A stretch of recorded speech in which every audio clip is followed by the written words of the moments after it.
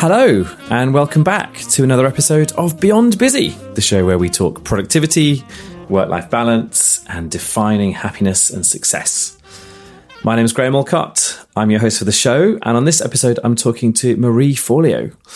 So the show is called Beyond Busy, and this conversation with Marie was a couple of weeks ago, and it was a really busy day for me personally. So I ran a workshop at Cass Business School in the morning, early on a Tuesday morning, and then I had to run across town in London to the offices of Penguin Books where Marie was, and I couldn't get through because it was all closed for Extinction Rebellion protests and stuff. So I ended up having to sort of run halfway along the Strand to Penguin's office there, did the interview with Marie, and then went back and did another workshop at Cass Business School in the afternoon, and then had to get a train to Worthing and did an evening event for Action for Happiness, our friends over at Action for Happiness, in Worthing in the evening. So it was a huge, long day for me, very apt to be reporting back on that day on a podcast called Beyond Busy, because that was certainly a very busy day for me.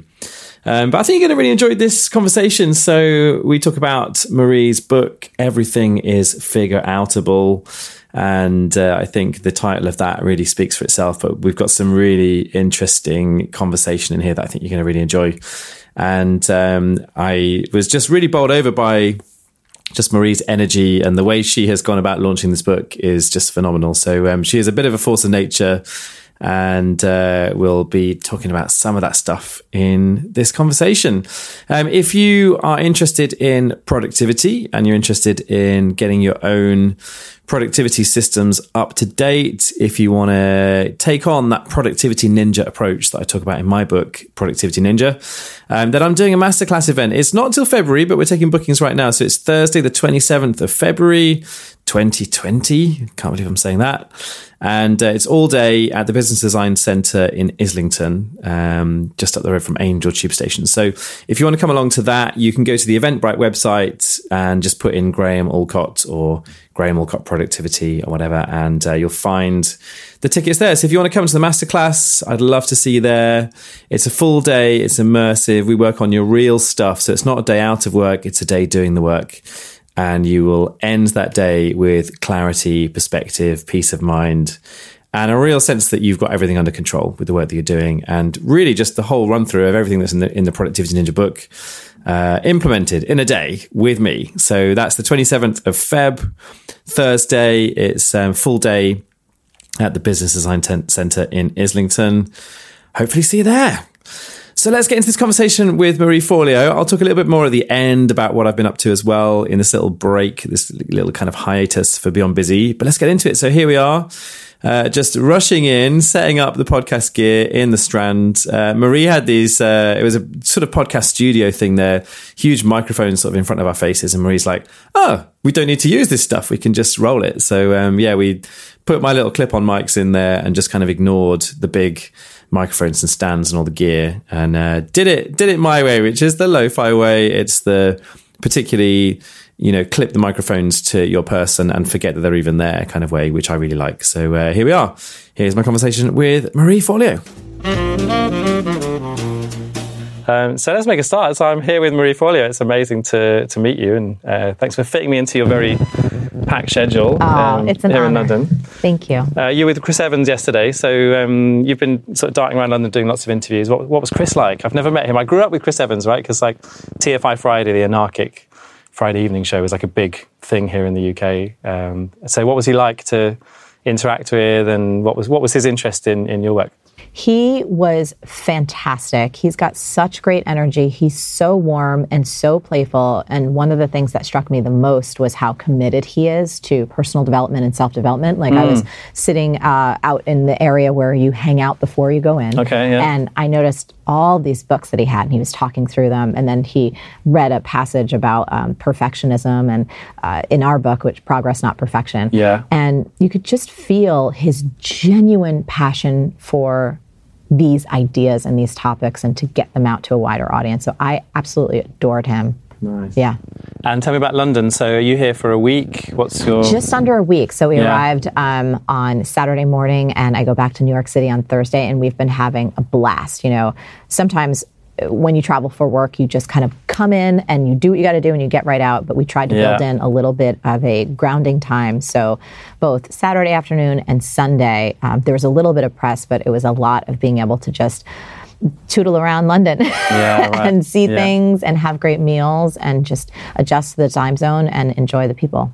What's been your favorite highlight of London so far? I'll tell you, there's a couple things. One is, and this is interesting, I've had different people be like, oh, when you go over to the UK, people are a little more reserved there. And, because I tend to be a big energy kind of person, and like maybe you have to just don't feel bad if people don't really respond to how you normally are, and that has not been my experience at all. I feel like everyone is so game to be playful, they're so ready, they're so fantastic. So all of the kind of little ideas that people have shared with me about folks' energy here, and like, oh, they're a bit more skeptical or a bit more cynical, and that just hasn't been my experience.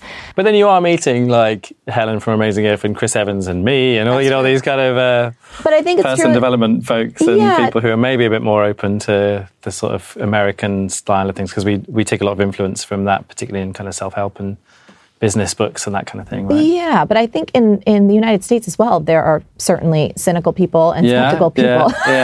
So, sure. I tend not to try. I'm usually a repellent to those kind of folks, because I'm like, they're like, they can't handle me, I can't handle them, and that's fine. Well, you should meet my dad, and then maybe it'll change your perception of British people. I like it. So you're here, like, I guess, principally to promote Everything is Figureoutable. Yes. And really raise the awareness of that book. So let's talk about that first. I really want to talk about B-School and everything you've achieved with that as well, which is just kind of mind-blowing. Thank you. But let's start with the book. So Everything is Figureoutable. You start the book by telling the story of like your mum's little Tropicana radio, and that was how you had kind of first come across this phrase, and it really resonated with you. So do you want to just tell that story and what it means to you now, more importantly? Absolutely. So my mom is this really interesting character. She's about 5'3". She has the tenacity of a bulldog. She looks like June Cleaver, which is this very 1950s character. And she curses like a truck driver. And she grew up in the projects of Newark, New Jersey, and learned really by necessity how to stretch a dollar bill around the block 5 times. Yeah. One of my fondest memories as a kid was sitting around our kitchen table on Sundays, cutting out coupons together, because she loved to teach me all the ways that our family could save money. And she also taught me the fact that brands would send you these little free gifts if you saved up your proofs of purchase. Yeah. And one of her most prized possessions was this tiny little Tropicana orange radio that she got from Tropicana Orange Juice for free. So it looked like an orange, had a red and white straw sticking out of the side. That's the antenna. And this thing traveled with her everywhere. And so as a kid, I knew I could find her somewhere around the yard or somewhere around the house by listening for the sound of that radio. So one day I come home from school and I'm walking down the street and I hear the radio off in the distance. And I look up and I see my mom perched very precariously on the roof of our 2-story house. And I was like, Mom, what are you doing up there? Are you okay? And she yelled down to me. She's like, Ree, I'm fine. The roof had a leak. I called the roofer. He said it would be at least $500. I said, screw that. I'm going to do it myself. So another day I come home from school and I hear the little radio on the back of the house. And I followed the sound, and my mom is in the bathroom. And I pushed open the door, and there's dust particles in the air, and there's pipes sticking out of the wall, and it looked like an explosion went off. And I'm like, Mom, are you okay? What's going on? She's like, I'm fine. The tiles had some cracks in them. I didn't want the bathroom to get moldy, so I'm retiling the bathroom. So you have to understand, my mom is high school educated. This is the 80s. So this is a pre-internet, pre-YouTube You can't just look world. up on this stuff on YouTube and figure out all the instructions. Yeah. That's exactly right. And so I never knew what I'd find my mom doing, but I knew I could find her by the sound of the radio. So one day, it was in the fall, and I came home late from school, and it was dark out, and it was a little eerie. And as I approached the house, I could sense that something was different. The house was dark, and it was completely silent, which in an Italian-American home is not a good sign. And I go inside and I hear nothing, and I'm wondering, where is my mom? Where is the sound of the radio? All of a sudden I hear these clicks and clacks, and they were coming from the kitchen, and I followed that sound, and I see my mom hunched over the kitchen table, which looked like an operating room. There was screwdrivers and electrical tape, and then spread out in front of her was about a dozen pieces of a completely dismantled Tropicana Orange radio. And I was like, Mom, are you okay? What's going on? That's your favorite thing. She's like, oh, Rhea, I'm fine. No big deal. The antenna was a little off and the tuner was busted, so I'm fixing it. And I stood there, Graham, watching her just work her magic like she always did. And I finally asked the question that I've always should have asked, which was this. Hey, Mom, how do you know how to do so many different things that you've never done before, but nobody's showing you how to do it? And she put down her screwdriver and she cocked her head to the side and she's like, Ray, what are you talking about? Nothing in life is that complicated. If you just roll up your sleeves, you get in there and you do it. Everything is figureoutable. And I just stood there, like my jaw hit the floor and I was like, whoa, like that's like the coolest idea ever. And I just kept repeating it to myself. And I really saw her throughout my entire childhood, and my dad as well, just embody this notion. You know, anytime there was a problem, it was like, no problem, we're going to figure it out. We'll find a way to make it through this. And that phrase has really been the single most powerful driving force of my entire life. Like when I was in high school, it got me out of a toxic and physically abusive relationship. In college, it helped me get these rare work study positions, which helped me pay for school. I'm the first in my family to go to college. It's helped me land every job I've ever had, from working on Wall Street, publishing at Condé Nast, to selling glow sticks on the floor of mega clubs, to becoming one of the world's first Nike Elite dance athletes despite having no formal dance training, to starting my business at 23 and growing it into what we have today. So I still use that phrase every single day of my life. And I feel like it's the one thing that if I could really articulate it and put this idea into words, that could possibly help the most people out of everything that I've done. And I've heard you say that this is the idea that for you want to kind of leave behind. And, and that's like your legacy is to really make that phrase something that people really resonate with and use. For sure. You know, I was like struggling. I'm not the type of writer who finds it really easy. I find it really challenging and difficult, and especially doing it at the same time as running the business and keeping the show going. I know a bit about that. You know a lot about that, Graham. Smaller business than yours, I have to say. But it doesn't matter. Like when you're growing something, when you have all these things in motion, also fitting in a book project, which is huge, it's a lot. And I was struggling to write the manuscript one day at a restaurant in New York, and I ran into my friend Toby, who's the CEO of Shopify. And we've known each other for a bit. And he's like, what are you working on? And I told him about the book. And he's like, Marie, why are you writing a book? Like, the business is fine. It's growing. Your show's doing great. Like, why are you taking on this project? And I told him, I said, Toby, this is the honest truth. If I were to walk out of here and get hit by a bus tomorrow, this is the one idea I'd want to leave behind. And if I can do a good job articulating all of the components of it, then I can kind of ride off to my next cosmic adventure feeling very satisfied with my time here on Earth. Yeah, so, and obviously here on Beyond Busy, we're all about kind of thinking about purpose and how you define success. And that feels like a really clear and compelling sort of definition of your success, right? Like, this is the thing that, above all else, I want to get through to people and to leave behind at some point as well. Love that. You talk about the 3 rules. Yes. So the 3 rules of everything is figureoutable are. Yeah. Well, and set this in some context, you know, understandably, folks can be skeptical. Is everything figureoutable? Are you really saying that? Because it's quite a bold claim. And quick story, I was out to brunch again in the early parts of working on this project, and a friend of mine had brought her 10-year-old son to brunch. And they were like, Marie, what are you working on? A book called Everything is Figureoutable. And the 10-year-old piped up, no, it's not. And I was like, oh, okay, tell me more. Like, what do you believe is not figureoutable? And it was a great moment. And he's like, well, you know, we humans can't grow working wings out of our back and fly away. And I was like, well, that's true as of this moment. I said, but you do know we human beings can indeed fly. Yeah. And he was like, oh. He's like, you're right. I guess you're right. He's like, well, what about this one? You know, we can't bring my dog that died a few years ago back from the dead. And I was like, well, that's true as of right now, but scientists are working on cryogenics and people have been cloning their dogs. And he's like, oh, I guess that's right. So from a scientific perspective, just because something hasn't been figured out as of now, that is not proof in and of itself that it is not figureoutable. Right? I mean, I guess the whole premise of science is it's driven by the notion of everything being figureoutable. That's right. Like, otherwise, science just stays static and we don't learn anything new. Correct. And in fact, I love finding really great quotes. And when I was researching the book, I found this phenomenal quote from a British quantum theorist named David Deutsch, who wrote a book called The Beginning of Infinity. And he says, everything that is not forbidden by the laws of nature is achievable given the right knowledge. And so Conversations like that inspired me to create a set of rules, which is really a mental container that allows us to use this idea and this philosophy for its intended purpose, which is to help us create change in our own lives, and then by proxy, meaningful change around us. So here are the 3 rules of the Figureoutable philosophy. Rule number 1, all problems or dreams are figureoutable. Rule number 2, if a problem isn't figureoutable, it isn't a problem, it's a fact of life, like death, gravity, certain laws of nature. Rule number 3, and this is the big one, you may not care enough to solve a particular problem or reach a particular dream, and that's okay. Go find something you do care deeply about and you're willing to commit to, and go back to rule number 1.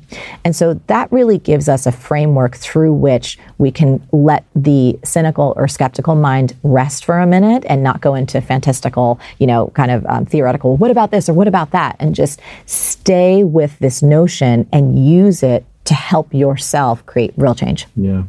Just want to come back to that quote, David Deutsch quote, just for a moment, because sort of inherent within that quote is a really interesting question to ask you, which is, was there something that felt like it was absolutely unachievable, that was the one thing that you figured out? And the one thing that before you started working on it, you thought, this is just never going to happen. This can't be something that I can figure out. And then you did. If I'm being completely honest with you, the answer to that is no. Because I feel like I got this message, this notion that everything is figureoutable at such an early age that it's driven my whole life. And so when I have really wanted to do something, and I'll give you an example, launching this book, for example, I had a notion in my heart. I was like, I want to do something different. I want it to be really fun. I want it to be really joyful. I've been journaling about the launch of the book for, quite frankly, years. And what came to me in my heart was this idea. What if a Beyonce concert and a TED Talk had a baby and then threw a block party? This is what I want to do. And I brought this idea to my publisher in the United States. And I'm telling you, Graham, there was like silence on the other end of the phone. It was very awkward. And they were like, oh, we've never heard anyone do something like this before. I said, guys, don't worry about it. I've got this.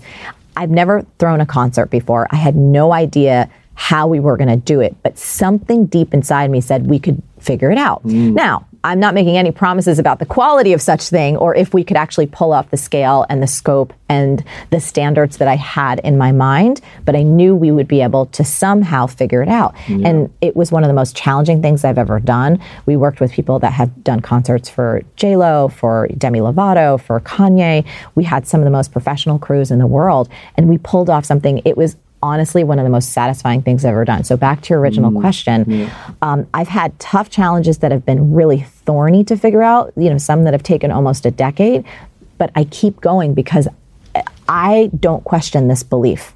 This is real for me. So you've basically lived without doubt, right? Well, I have a ton of self-doubt. Yeah, okay. So self-doubt for me is present pretty much all the time. In fact, there was we did a behind the scenes video of that Beyonce concert meets a TED Talk has a block party, because I wanted to show people that you can be filled with stress, self-doubt, and fear and still move ahead. Yeah. So I have no doubt that everything is figureoutable. I sometimes doubt my own abilities, but I don't think that even if I fail or fall on my face, that's not the end of the story. That's just one attempt or two attempts or three attempts. Obviously, this book and pulling that off, that's incredible. Obviously, B-School. So you seem to have a good knack of getting over that self-doubt and making things happen. So do you have some kind of secrets to that, or kind of hard and fast rules about how to deal with your own narratives? There's a lovely line in the book, actually, beliefs are the hidden scripts that run our lives, which I just really liked. So maybe part of the question here is, how do you look at those beliefs and how do you look at those kind of hidden scripts and kind of turn them around or turn them into the thing that makes it achievable? Like, how do you deal with your own trash talk and your own kind of self-narratives? Yeah, for me, it rests always in action, because I find that the narrative in my head that says you're not good enough, you're not smart enough, you don't have what it takes, that feels like it's pretty consistent and also pretty universal. From working with people now for over 2 decades and from having fantastic, candid conversations with friends and people that are very high achievers across all different disciplines, I find that when people are honest, they realize, wow, I'm still scared. I still have doubt whether or not I'm going to be able to pull off this next project or do X, Y, or Z. But the people that actually create things or achieve things seem to be able to stay in action, including those conversations. So for me, the way that I work is just like, you know what? Everything is figureoutable. Clarity comes from engagement, not thought, which means that I'm going to get clear on where my skill set is by doing something so that I can see the gap between what my abilities are right now and where they might need to get to in order for me to pull off X, Y, or Z. But just because I don't have the understanding or the experience or the discipline or the skill set at this moment, that doesn't mean I can't get there. Does that make sense? It makes sense. I did, a few years ago, I did this whole year of extreme productivity experiments. And one of the things I did was, if I was stuck with anything, I had to make the decision in the moment by the throw of dice, right? So what was really interesting about that experiment was, so you're stuck on something, you have to come up with either 2 options or 3 options or 6 options and make something happen out of it. And what I learned was a couple of things. One is that any action beats inaction. Yes. Right? So just getting started, part of that is about seeing where the gaps are, like you just said, and part of it is also just seeing if it feels like the right thing to do. And then you can always row back on that and change it later. But the fact is you've got something to work with. I always feel like in my own head, I like to have something to disagree with, and then I know what I'm going to do as a result of it. The other thing that was really interesting about the dice thing was it really separated ego from the equation. So the dice was making the decision. So if I got it wrong, I couldn't blame myself. I just, the dice decided. And so, right? And so that was a really interesting thing, just an exercise in recognizing how much of our decision-making is built on our own fears and our own sets of beliefs and ultimately our own ego. And if you just treat these things as moving one step forward, That's right. changes the game, right? Absolutely. And it's like an experiment. I feel like, in a business context, when we're ever moving into a new zone, well, first of all, stepping back, 99.9% of what you need to do to grow your business or your career or your livelihood is going to be outside your comfort zone and probably something that you've never done before. So it's going to kick up all of those feelings of inadequacy and self-doubt. And if you can recognize that as part and parcel for growth, like this is inherent to the growth game, and you don't make yourself wrong, you don't take it personally, you're like, oh, this is just a signal that I'm growing. I think you can depersonalize it, to your point about having the dice. Oh, it's not me, it's the dice. So if you feel and hear those voices inside, like you're not good enough, you're too old, you're too young, who knows? Again, it's just going to keep spitting up all of these messages and go, oh, this probably means I'm in a growth zone. This is awesome. This is a signal to keep moving ahead. I think you can train yourself to stay in action. Nice. The other bit of the book that I really wanted to talk about links on from that quite nicely, which is you talk about these rules of how to start before you're ready. Yes. And the 3 rules, maybe you can talk a little bit about these. Avoiding procrastination that's disguised as research. Yes. Right? Getting skin in the game, and then valuing growth and learning over that comfort and certainty, which is kind of where you were going there. But yeah, that how to start before you're ready. Why do you think that was an important thing to put in there? Because I've seen a pattern with all of us, myself included, where we can tell ourselves this nasty little lie that says, I'm not ready yet. I'm not ready yet to go on that interview or to send that email or to make that pitch or to think that I'm ready to do this creative project. And again, I've seen it in myself over the years. And whenever I've been able to bypass that little nasty lie that says, I'm not ready yet, extraordinary growth happens that would have never happened otherwise. So quick story on that. There was a point in my career where I had my coaching business going. I was bartending and waiting tables to keep the roof over my head, keep the money flowing in. And I was also building a career in dance and fitness. This was like in my mid-20s. And I have no formal dance training. And I just started teaching my first ever hip hop classes in New York City. So I was totally green, didn't know what the hell I was doing, but I was so excited because I love dance, I love music, and I'm very passionate about physical activity. My first class, it's all over, and a woman approaches me and she says, you're really good at what you do. I work for MTV. We have this position open for a choreographer / producer. You should really come in and audition. So in my head, Graham, it's like, you're not ready for this yet. You just started. This was your first class. You have no experience. You're totally green. Why couldn't this opportunity come, a year later or 2 years later when you could really hold your own? But at that point, I still had the other voice in my head saying, you're not getting any younger. You've loved MTV since you were a kid. This opportunity could change everything. And so I remember saying yes to going on that audition. I remember standing in front of the Viacom building in Times Square, so nervous that I wanted to throw up. My palms were sweaty, but I pushed myself through all of that insecurity, did the audition, and wound up nailing that gig, which meant that I was going to have months of experience as a choreographer / producer. I was still terrified working that job. I was basically directing people that had almost a decade more experience in dance than I did. But so much of what I learned in that short period of time led to extraordinary growth, doing fitness videos, eventually becoming a Nike athlete, all of these things that would have not happened had I not started before I was ready. And I've seen that in so many other areas of my life where I've just given myself permission to dive into the deep end. And yeah, it's a little messy. Yeah, I may make flops or mistakes. I'm certainly not going to be perfect, but the upside so outweighs the downside. So yeah, I often say to people, if I'm coaching people or whatever, and it's a question about growing a business or entrepreneurialism, it's like, okay, if you say yes to the client and then go away and sort of panic behind the scenes, it's amazing what you'll fix, right? It's amazing what will come together if you just, can you do that? Yes, we definitely can. And then just off the back of that, good things will start to happen. Right? For sure. Let's talk about B School then. So you built this hugely successful business. Do you want to just, firstly, I've got a couple of friends who are B Schoolers, so they were really excited that I was coming to meet you. And so I'd love you to just give a bit of background for people who don't know B School and want to maybe just check it out and interact with it, just what that's all about and the kind of business model for how you work, because I think it's really fascinating. For sure. So B School is online business school for modern entrepreneurs who want to make money and make a difference. The reason I created this program was because when I first started my business back in the early 2000s, I didn't know what the heck I was doing. I didn't have an MBA. I was tens of thousands of dollars in debt. So I had to kind of learn from the ground up what this new world of digital marketing was. I was doing email marketing back in 2001. I was creating content back then. And so I would go often to as many business conferences that I could go to just try and understand how to be a successful business owner. And I got the message very early on that understanding sales and marketing was paramount. You know, no matter what you're doing, if you're a designer, if you're a masseuse, if you're an architect, if you're a musician, that, you know, in order to be successful at what you do, sales and marketing is everything.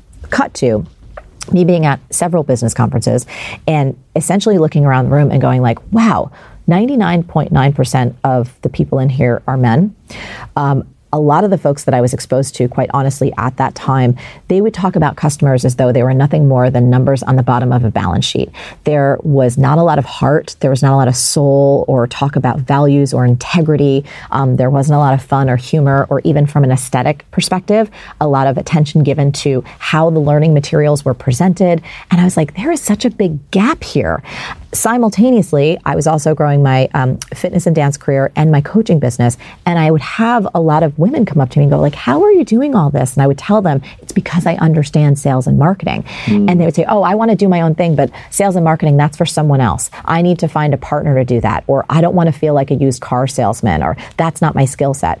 And I would want to shake people because I'm like, if you don't get sales and marketing, that thing that you want to do is never going to get off the ground. And so I'd heard enough of those stories and had enough of these experiences. I say, you know what?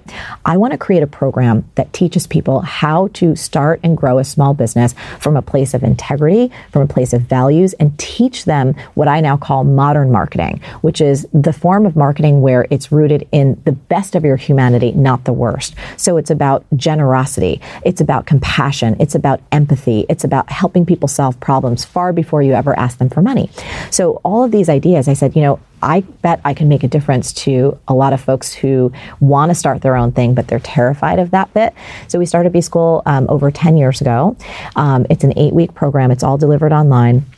And we've had over 55,000 graduates from, I think it's over 141 countries at this point. So everyone from, you know, solo entrepreneurs to people that have been serial entrepreneurs and have started multi-million-dollar businesses. So there's a huge range of diversity in terms of the size and scale of business owners. But I think the one thing that we have in common across all of B School is people that want their business to be a force for good. And they want to be able to express their unique personality, their life experiences, and their desire to make a difference in a way that feels really good and have their sales and marketing be effective. Yeah, and if I think about the couple of people I know who have been through that program, one thing that stands out with both of them as characters and in their sort of websites and marketing materials, it's just this whole sort of articulation of their values and also articulation of really speaking to the heart of who their customer is. So Yes. not just the logical head, but actually just, like looking at those emotional needs and what people really need from any kind of work interaction, whether it's coaching, whether it's a service, whatever it might be. So is that something that, do you think people are really attracted to that within you? Is that something that you're inherently trying to sort of drive into people's version of sales and marketing, like that kind of modern marketing approach is about being very kind of heart-driven rather than just head-driven? Is that Completely. Yeah. Well, I mean, if we look at this purely from a financial perspective, people buy with their hearts and emotions, not their head. So all sales are an emotional decision, whether you want to recognize that or not. And we justify what we buy with our logic.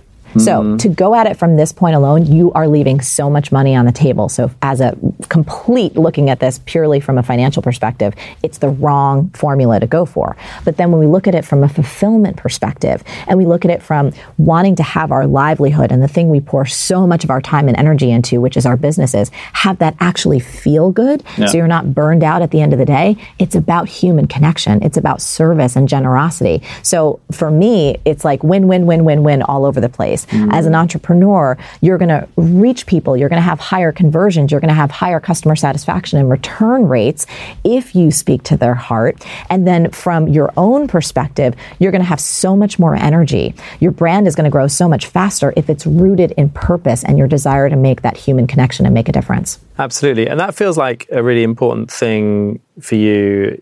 So in the book, it comes across very quickly. You talk about social mission. It's a lovely stat. And what's the stat where you say that people spend more money on ice cream than they do on education? Yes. So this was actually from Peter Singer, who wrote a book about the life you can save. And here's how it goes. Basically, we human beings spend about $59 billion a year on ice cream globally, collectively. And by the way, I love my gelato, so this is nothing against us as humans. I've just come back from Rome. There you go. It's some really great gelato. Versus taking care of the basic kind of human dignities in terms of education, sanitation, and healthcare for all human beings worldwide, which they put a price tag on that of $28 billion per year.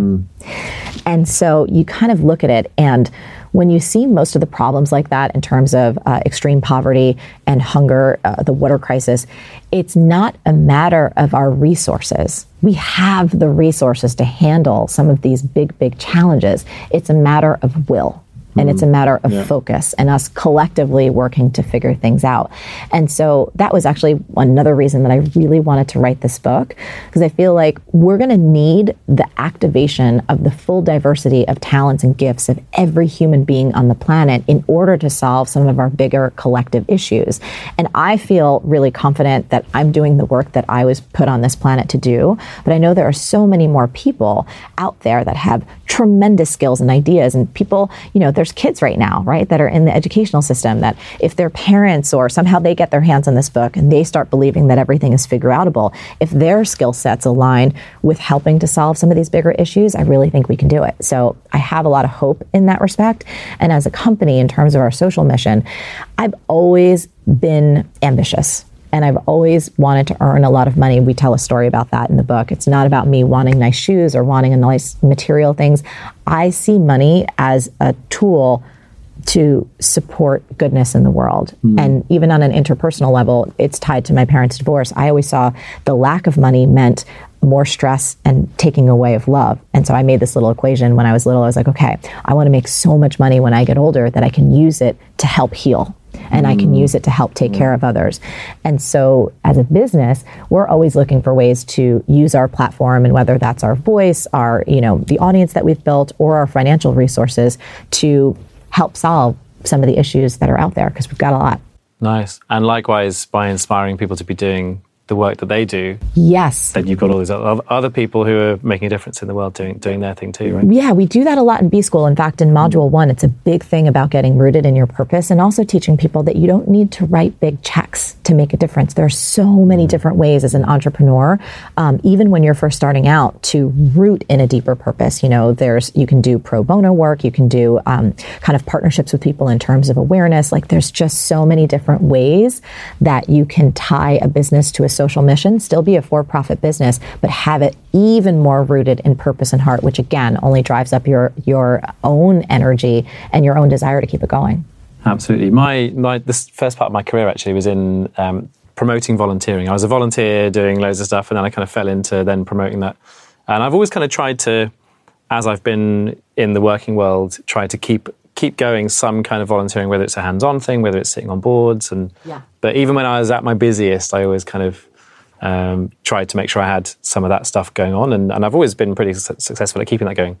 But I always feel like it's never a sort of binary choice of, do I spend time building the business, or am I spending time over here helping other people? I kind of feel like the volunteering that I do always teaches me stuff that helps me with the business, and kind of like it kind of feeds itself back in by symbiosis, right? It's not like a kind of give take or either or kind of equation. Absolutely. Yeah. Let's talk about a couple of the other things you've done then. So being on the floor of the New York Stock Exchange. Yes. Surrounded by, did you say 98% men in the book? What was the stat? Either 99.9. Like, yeah, I really did not see another female, to be quite honest with you. It was like, they weren't there. And you were at the start of your career, young and ambitious. And so what was that environment like? And I'm imagining... Quite sexist. I was imagining it was quite a sexist, difficult environment for a lone female. So what's your survival technique toolkit around that stuff? Well, I didn't really, that was my first time in an environment like that, because it was my first real job out of school. And I was just trying to navigate, I was trying to figure out my place. I wanted to be taken seriously, like most of us do when we're first starting out. And it was just a lot of getting hit on and, basically the culture there. And of course, this wasn't every single person, but this was kind of a broad generalization. And certainly my own personal experience was the bell rings at 4 p.m. It's like time to hit the strip clubs, do lines of coke. It was just, that was the habit. It didn't matter if it was Monday, a Tuesday, Wednesday, Thursday, Friday. Like, this was just the culture there. And I just remember every time, like, trying to build relationships and understand and ask questions, it always came back with basically a proposition like, oh, we should go here. Let's go out on a date. And I'm just like, this sucks. And so I started trying to do some self-reflection. I'm like, I have a lot of hair. I've always had a lot of hair. And I said, well, maybe if I cut off all this hair and look a little bit more like a boy, maybe that would do the trick. And so I got like a pixie cut. That didn't work. And so I just didn't feel comfortable, quite honestly. And also, I didn't feel like that was my career path. There was this little voice inside that said, this is not what you're meant to do. This is not who you're meant to be. And that was separate than the experience that we're just talking about. So that was something independent. Yeah. So I was like, I don't want to make it here. And so after probably about 6 or 8 months, I skedaddled. And then I suppose the other thing to ask you about would be so you've been very public about a couple of things that you've been really public about, which I think a lot of people struggle to be that honest and direct with. So there was a bit where you talk about having couples therapy, and the reason that you were in couples therapy is because you were working so many hours, and that was causing a real strain on your relationship. And I feel like a lot of people would struggle to admit that publicly. Oh, I mean, well, I have no problem with that. First of all, I feel like all of us, I never pretend to be Moses coming down from the mountain. Right. Like, I am very, very clear that I do not have all the answers in life. I don't think any one person does. And in terms of my own approach, like, I'm a lifelong student. I love learning. I'm always testing and experimenting with things, and I'm always trying to make things better in every sense. And so for a while, starting a business is really hard. And there was a particular chunk in my relationship with Josh. We've been together 16, going on 17 years now. And there was a period of time where I was just, I was cranking, because I come from a really roots of like a very powerful work ethic. And before we even met, I had been on a train for years of working 7 days a week, trying to get the coaching business up. I had my career in dance and fitness. I was bartending, waiting tables. So that kind of habit was very well set in. And then when the business actually started to work, then there's all these new challenges that come along.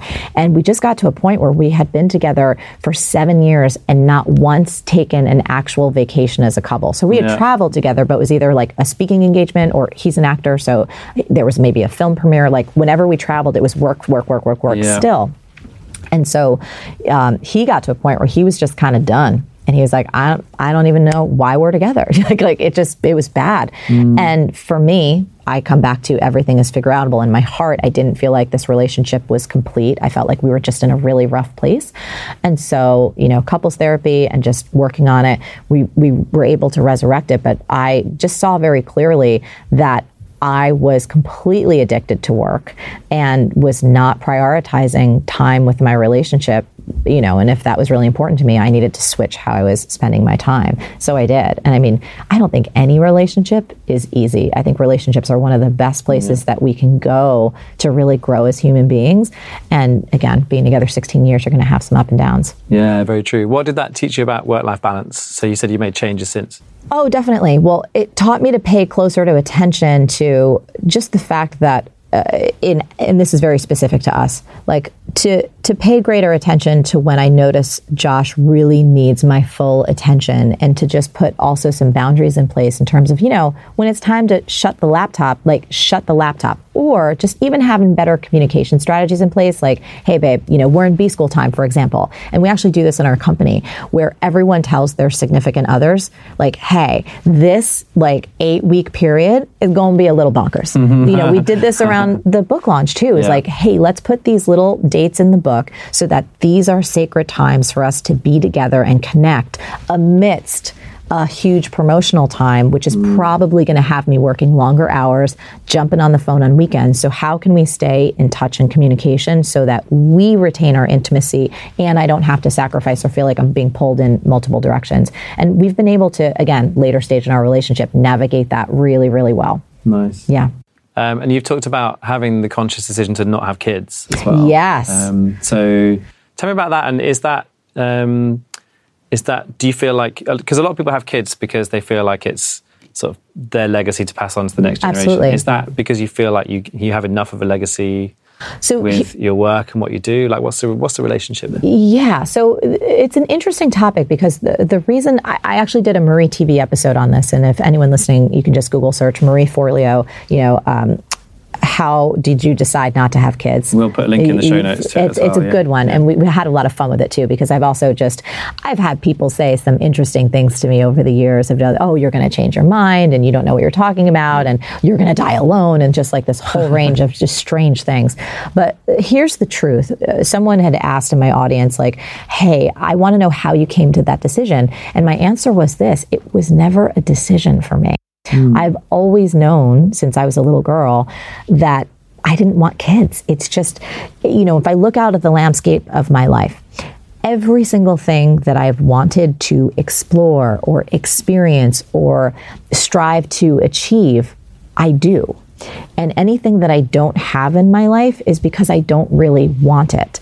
And I feel like a significant decision, like bringing another human being into the world, is something that one should want more than anything else, And so I just believe in this world, we should respect people's choices, So I have so many moms on my team, and so many moms and parents in B-school. And, we have more than enough resources to help people understand how to navigate their life. But in terms of this choice for me, it was never a choice. It's just me honoring my truth. And I'm also a stepmom. So Josh had a son and he came into my life when he was 9. And so I have that parenting experience, which has actually been quite perfect for me, so I just think overall, it's like we really need to respect people's choices, whatever that they want to do. And for me, it's just like I give birth to ideas. I give birth to my business. I give birth to possibilities in other people. I'm very, very clear that that is my role on this earth in this particular incarnation. And, I'm like, just respect my choices. I respect yours. There's always the joke, too, that books are harder to give birth to than children as well. Right? We did. I mean, I did a thing when the book came out on September 10th. We actually had quite a bit of fun. I learned from the women on my team that sometimes when women have babies, they do what's called a sip and see. where they have their friends over and colleagues over, and they have their baby in like a beautiful crib, and everyone kind of sits around and talks about what the process was like, and you get to meet the baby. And I said, wouldn't it be fun if we did a sip and see for the book? So one of the gals on my team swaddled the book in a blanket. We put like a pink bow on her, and we did this whole Instagram live. And I was like, hey, if you guys have questions about giving birth to a book baby, let me know. We're like, okay, she's 1.1 ounces and she's 9.6 inches. It was so much fun. But yeah, it's like, why can't we celebrate giving birth to our creative projects just like we celebrate giving birth to human beings? Yeah. Well, that's a lovely note to start to wrap things up on. The final question I've got for you is you have collaborated with Oprah a couple of times, and I couldn't have you here and not just say, what's Oprah like? Tell me a story about Oprah. Well, first of all, like many people, she's even better in person, and like many of us, we've grown up watching her and admiring her. She is so warm. She is so fun. She is so down to earth. I think one of my favorite memories was after we did the Super Soul Sessions, which was the Everything is Figureoutable talk at UCLA. They had all of us, the folks that spoke that day and the production team, in for kind of like a dinner afterwards to celebrate. And one of my favorite memories is like Oprah coming through this room with some folks flanked on either side of her with these little shots of tequila, and just getting to do like a shot of tequila with Oprah. It's just a really, really fun thing.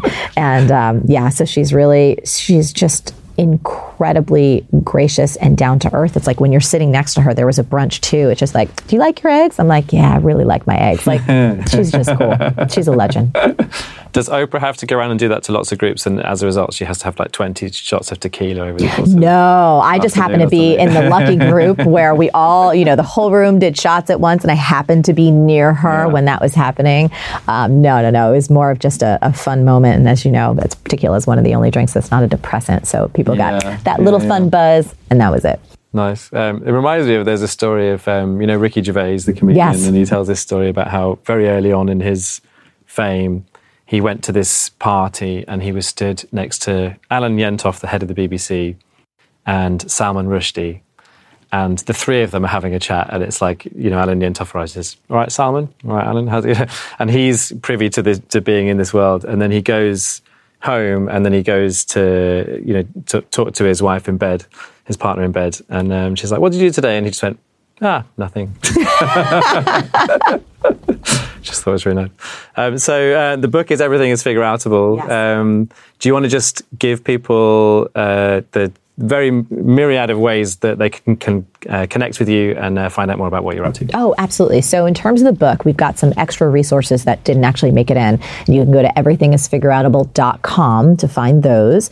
MarieForleo.com, MarieForleo is where we have hundreds of free episodes of Marie TV and the Marie Forleo podcast. And then on social, as of this moment, we are in the fall of 2019. I'm having the most fun on Instagram, but all the social channels are at Marie Forleo. Yeah, and it will be too late when people check this out to see your Instagram story of you dancing in the... it won't be too late. Is that on the normal video? That's on the grid. I see that on the... Oh, that's on the grid. Okay, oh, so cool. Absolutely. So go check out Marie dancing in the bookstore, in the sweet store, in the candy store. We're actually dancing in front of the Barnes & Noble in New York City as well. So if you just scroll on the grid, you will have some fun. Dancing is one of the ways for me, and when it comes to productivity, when it comes to staying rooted in my energy, and also just having a fulfilling and fun life. It's one of the best tools there is. Cool. And what's next for the rest of your day in London? A lot more press, actually. More press, which is great. Some radio tonight, and then tomorrow night we have quite a big event at Westminster Hall, the conference center that they have there. We've got a little under 2,000 people coming in.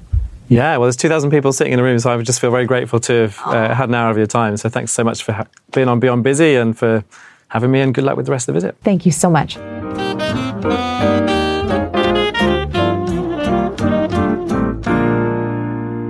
So thanks to Marie for being on the show. Thanks also to Leo at Penguin for helping me to set that up. And also thanks to Mark Steadman, my producer for the show with Podient, and also Think Productive, which is my company, and also the sponsors of the show. If you're interested in productivity workshops for your team, just go to thinkproductive.com. We have everything from helping you to get your email inboxes to zero, fix meetings, and just be a bit more like a productivity ninja. So if that's of interest, go to thinkproductive.com and you'll find out more there. I am on a bit of a mad one, finishing off this meetings book that I'm doing with one of Think Productive's ninjas, Hayley Watts, who I'm going to get on the podcast, actually. That would be a good one. We'll get Hayley to come on and maybe talk about meetings in the run-up to publication of that book. The book has a working title, Fixing Meetings, although we're not like 100% wedded to that. We're kind of thinking we might change it. But yeah, it's been actually a really long slog for this book. It just feels like it's one that's really taken some heavy lifting to get it right. And we've had a couple of kind of back and forths with my editor at Icon Books to really just kind of hone it and get the structure right and all that kind of thing. And I think we're getting there. But it's been a long one.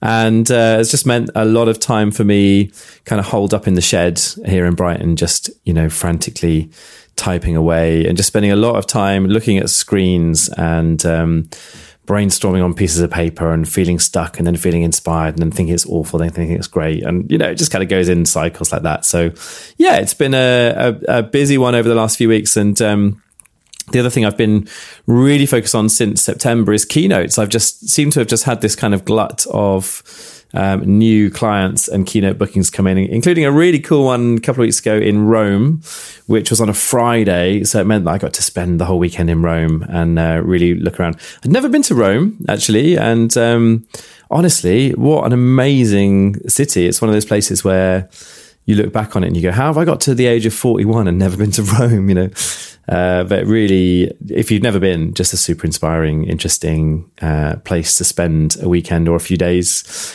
And rounded off my baseball watching for the year with a trip to the States and watched a few Toronto Blue Jays games and then watched a few other games, including the game where the Washington Nationals clinched their place in the playoffs. And they're now in the World Series, so they could go and win the whole thing. So I feel like I was there to witness a little bit of history. So if you're a baseball geek, that'll make loads of sense to you.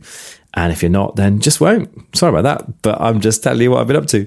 And if you want to find out more about what I'm doing, the best place to reach me is probably Instagram at the moment. So just at Graham Alcott on Instagram.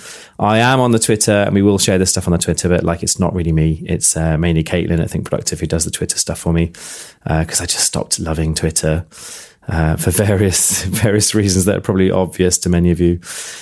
So yeah, I'd love you to make contact. Let me know what you're up to. Let me know how I can help.